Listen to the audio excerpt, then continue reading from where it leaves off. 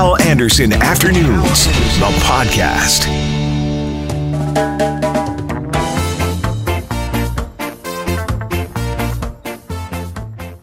Hello, and thank you for checking out the podcast. Please rate the podcast. Please subscribe to the podcast. And now, the podcast.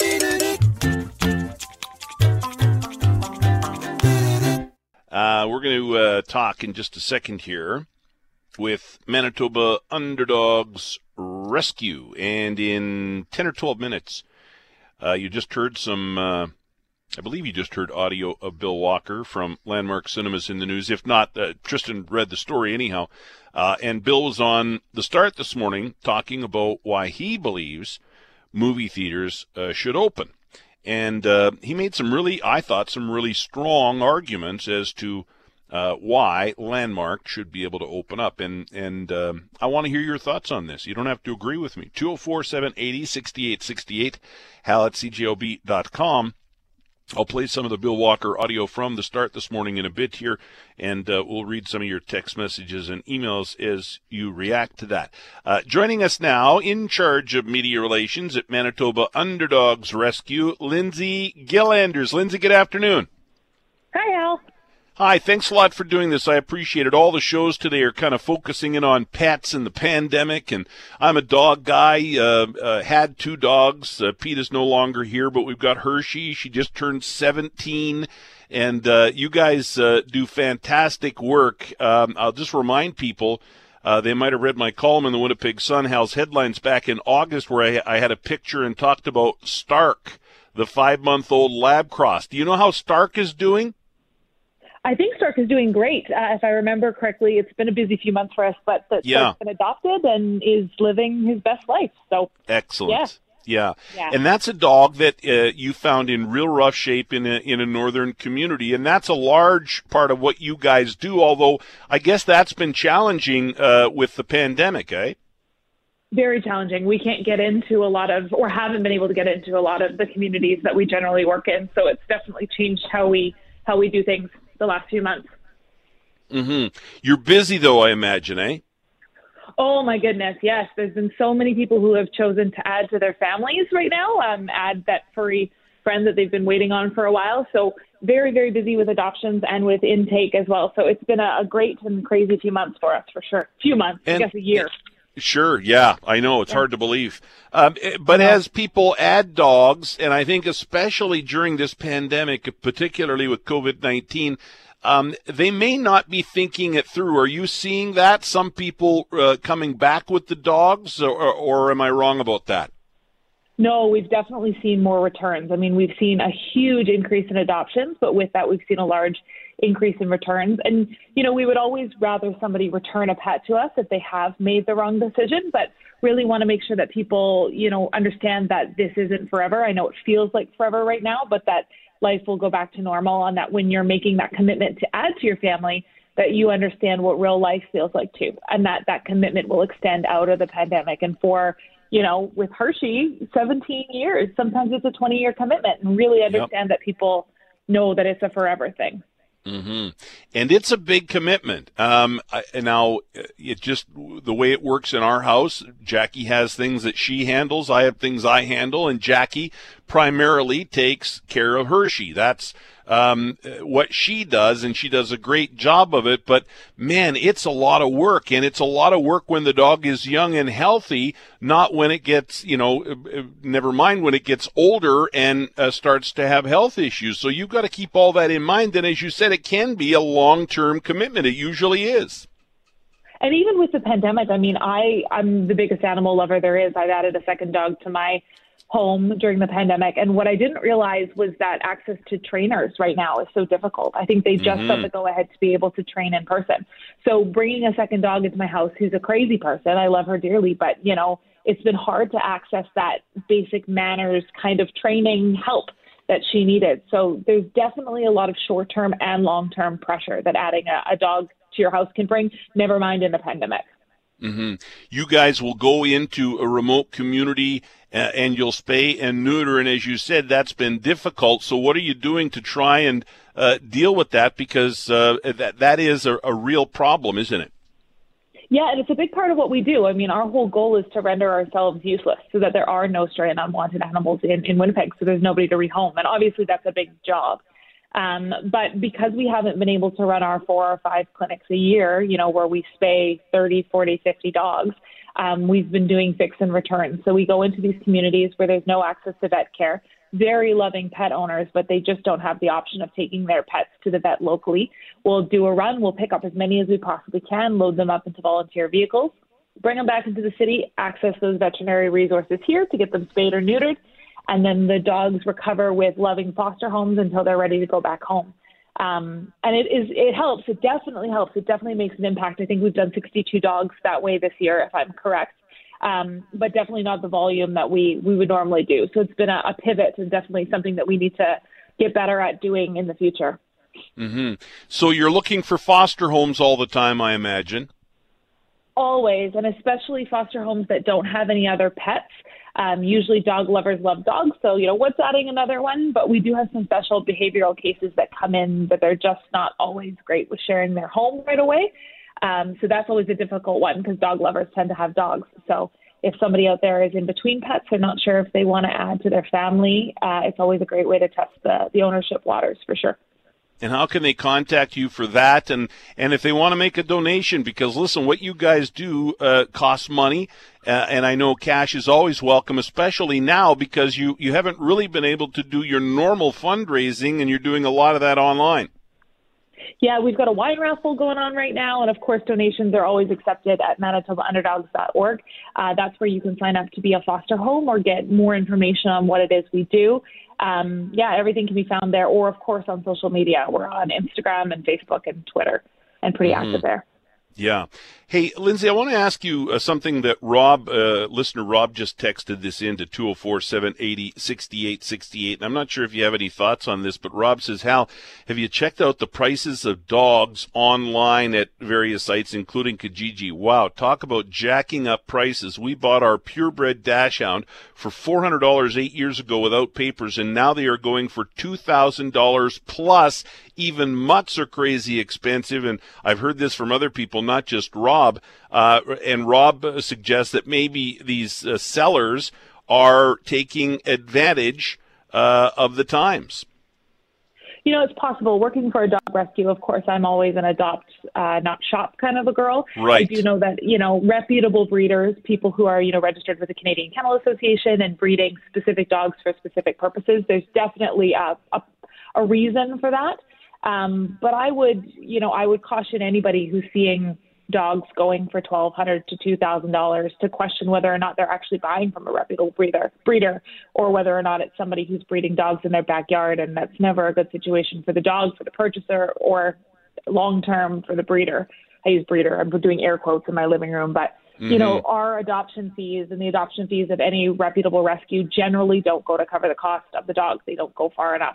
For us, it's recouping as much cost as we possibly can and putting an emphasis on finding a loving home for that animal. And so for that reason, I will always suggest to your listeners that they look at a rescue first, and the support that comes in the long term, just care and support and tips and tricks and that come with being part of a rescue like Manitoba Underdogs Rescue is super valuable as well. So definitely check out the rescue first.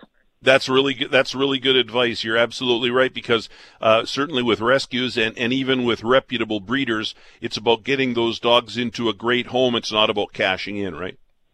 No, yeah, and carrying on lineage. And, if you're looking at a herding dog or a working dog, there are definitely breeds that are specific to that and bred for a reason. But the average family pet, I've got 2 rescues and they're absolutely wonderful. People tend to think that rescues are, they come with problems, and sometimes they do. Sometimes they've had a tough start to life, but generally they settle in and make really, really wonderful family pets. So I know that with our rescue and with most of the registered charities in Manitoba that do deal with animal rescues, you're going to get a really reputable organization that's going to support you and try to keep those costs down as low as possible. And I'm going to steal your line. Adopt, don't shop. I like that. Yeah, I would put it on a bumper sticker on every car in Winnipeg if I could, but just mine for now. Yeah.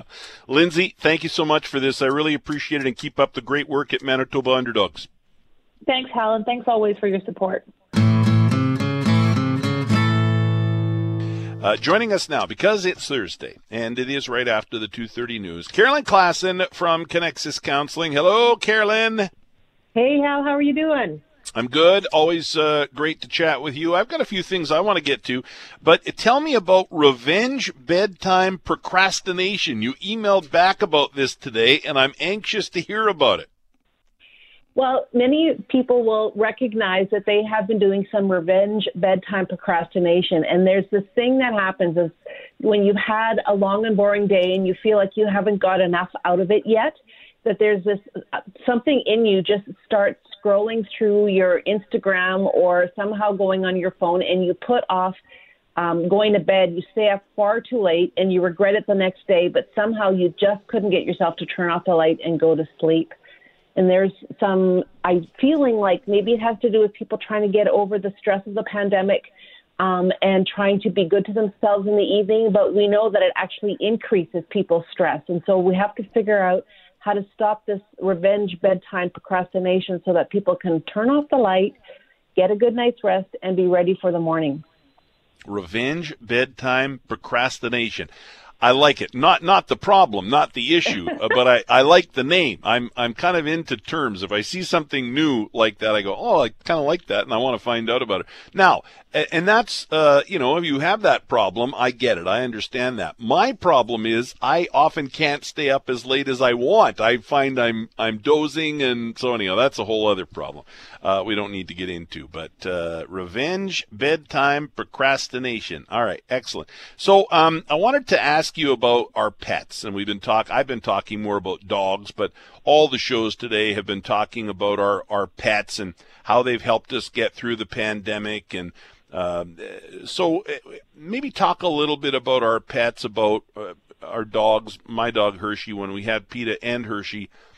I mean, they become and sometimes animal lovers take it a little too far, I think, for people that don't get it. But they really do become a part of our family, and they matter so much to us. And I do think they help us get through tough times in life. I mean, just as a kid, I remember talking to my dog Chico about my problems back in the day, and it always seemed better after I talked to Chico, you know? Isn't that truth, right? Where the dogs may not be able to understand the words, but they can understand your spirit, and they're there for you. I've noticed on many occasions as I've been doing therapy with people from their video therapy, they're at their homes, and I'm in my home office here. And as they get to a point in the session where they're feeling particularly emotional, all of a sudden there'll be this, like I can see out the side of the screen where there's this nose that starts nuzzling them. And the dog just seems to know, my owner needs me. And they give some kisses and they kind of nuzzle for a cuddle, and it just grounds people and it has people feel cared for in a way that's really quite beautiful. And so I've just really been aware of the power of pets during this time of pandemic. I think they're good for us in all sorts of ways. Yeah, I agree. I've got to ask you about Zoom therapy. I hadn't really thought about that until you just now said, that you're at your office and your clients are at home and you're helping them with their issues virtually. What's that been like? Well, counselors or therapists these days have the option, because it is an essential service. People are able to see people live if that's necessary. Out of an abundance of caution, I have switched to video therapy. We use a very secure, specifically designed for therapy video system so that it's encrypted and that people's confidentiality is maintained. And there's definitely some disadvantages because I can't sense the energy in the room, or I sometimes can't notice if people's eyes are welling up. And so I'm not as much quite on my game as when I'm in person with them. And so we explain that there's limits to video therapy, but it does make it possible for people who are elderly or have an underlying health condition. And then there's some beautiful advantages, like I just talked about, where they're at home and they're sometimes snuggled under their favorite blanket, or they have a cup of tea, or their dog is right close. And sometimes they'll be describing a piece of art that's really meaningful to them, and I'll say, well, take me to the art. And so then they'll grab their laptop or their phone, and they'll show me the piece, and we'll be able to talk about things in their home in the way we could never do if they were in person. And so there's pros and cons, but I love that this whole new avenue of video therapy has been opened up for therapists and for clients now during pandemic. And I think we know what the possibilities are even after pandemic. When people need that option, we know that it can be done. Isn't that interesting? And you're right, pros and technology. There are some good things about it, but then there are also some cons as well. Hey, I want to ask you, I was reading today, and I told you about it, an article about people think that the pandemic has damaged the art of conversation. And these polls, some of them are better than others. I find the headline interesting, and I wanted to ask you what you think. I think the poll says 62% in this survey think that the pandemic has damaged the art of conversation. Do you buy that or not?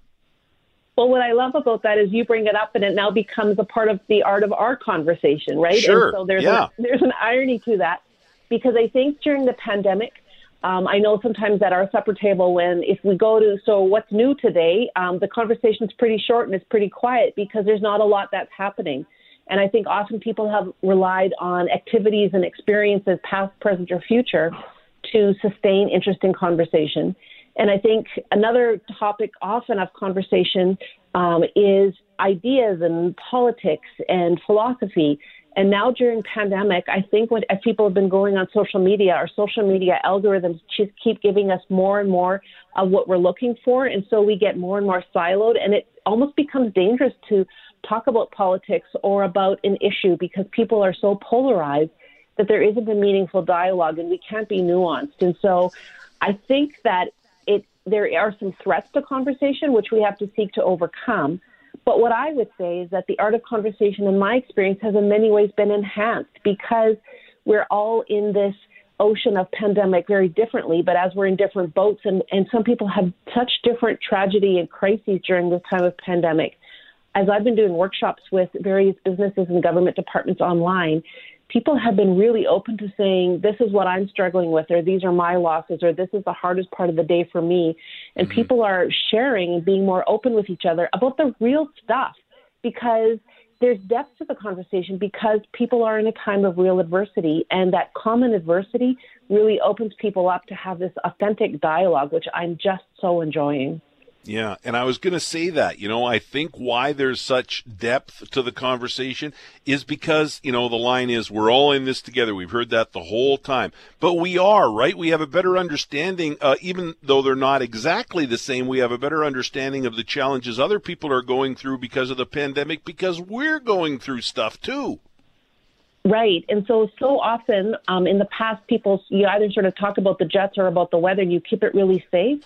And I find that people can get really honest with each other pretty quick about saying, this is a hard day for me, or, you look like you're having a hard day. And you get to the nitty gritty pretty quickly and you get some really profound connection because underneath whatever experiences we have, we're experiencing those feelings of loss and grief and, struggle and stress. And so we can really identify with each other and have some pretty raw, honest conversations, I think. Okay, another survey here, again, just to start the conversation. This poll says that nearly half of us, 48% of us, are hopeful about the pandemic, and that is more than double what it's been over the past year. So earlier in the pandemic, we weren't very hopeful. Now almost half of us are more hopeful about the pandemic. And I've said over the past several days, I am starting to feel more hopeful as we get some of the most vulnerable people, our older citizens, vaccinated and protected. There is something, we've talked about that light at the end of the tunnel. There is something about even a glimmer of hope and how it makes things easier.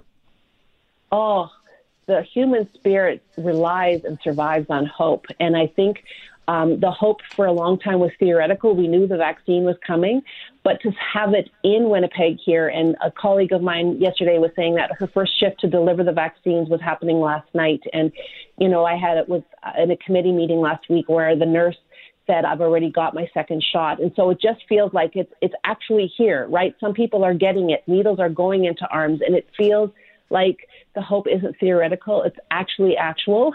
And so that light at the end of the tunnel just isn't a freight train coming towards us, but actually there is going to be an end, and we can see it. And I just love that feeling of hope. And I think there's still pervasive discouragement and struggle, but it does feel like it's lightened just one layer. And I'm looking forward to having those layers of distress peel back gradually over the coming months. Mm-hmm. And I want to end on the weather here. Just got a text message from Mac at 204, Max at 204-780-6868. He says, Hal, we're in a drought. We need another 3 weeks of snow, gentle but steady snow. And from an agricultural perspective, I understand the need for that. But I'm excited about nice weather, maybe no more winter, no more real cold weather, no more big dumps of snow here as we celebrate today the 50, or at least mark today, the 55th anniversary of the blizzard of 1966. But all of this reminds me, 5 degrees outside now in the sunshine, and talking about this big dump of snow all those years ago. It reminds me that weather can either put a smile on our face or it can, send us into a tailspin. Weather plays such a factor in our mood and how we feel about things. Absolutely. I think weather is such a factor, and we're aware that we'd like to think we're in control of our lives, and then a big storm happens and we realize that maybe not quite so much. And that when the sun shines, it really raises the spirit of everybody. And I think we're aware that particularly this year, weather is such a critical factor because outside, lately we had a couple of wiener roasts in the last week. One was a little warmer than the other. And it's just so good to be with people that we care about in the flesh, to actually be able to see them because we're outside, we're socially distant outside. And so it's safe. And it just is such a difference. It restores normality. And when we can look other people in the eye, because the weather allows it, in a couple of days, I'm hoping that the sidewalks won't be quite as treacherous as they are now, and so people can get outside for their exercise. When we have good weather in Winnipeg, that spells freedom. Yep, it does. Carolyn, thanks a lot. Have a great weekend. We'll talk to you next Thursday. You too. Take care.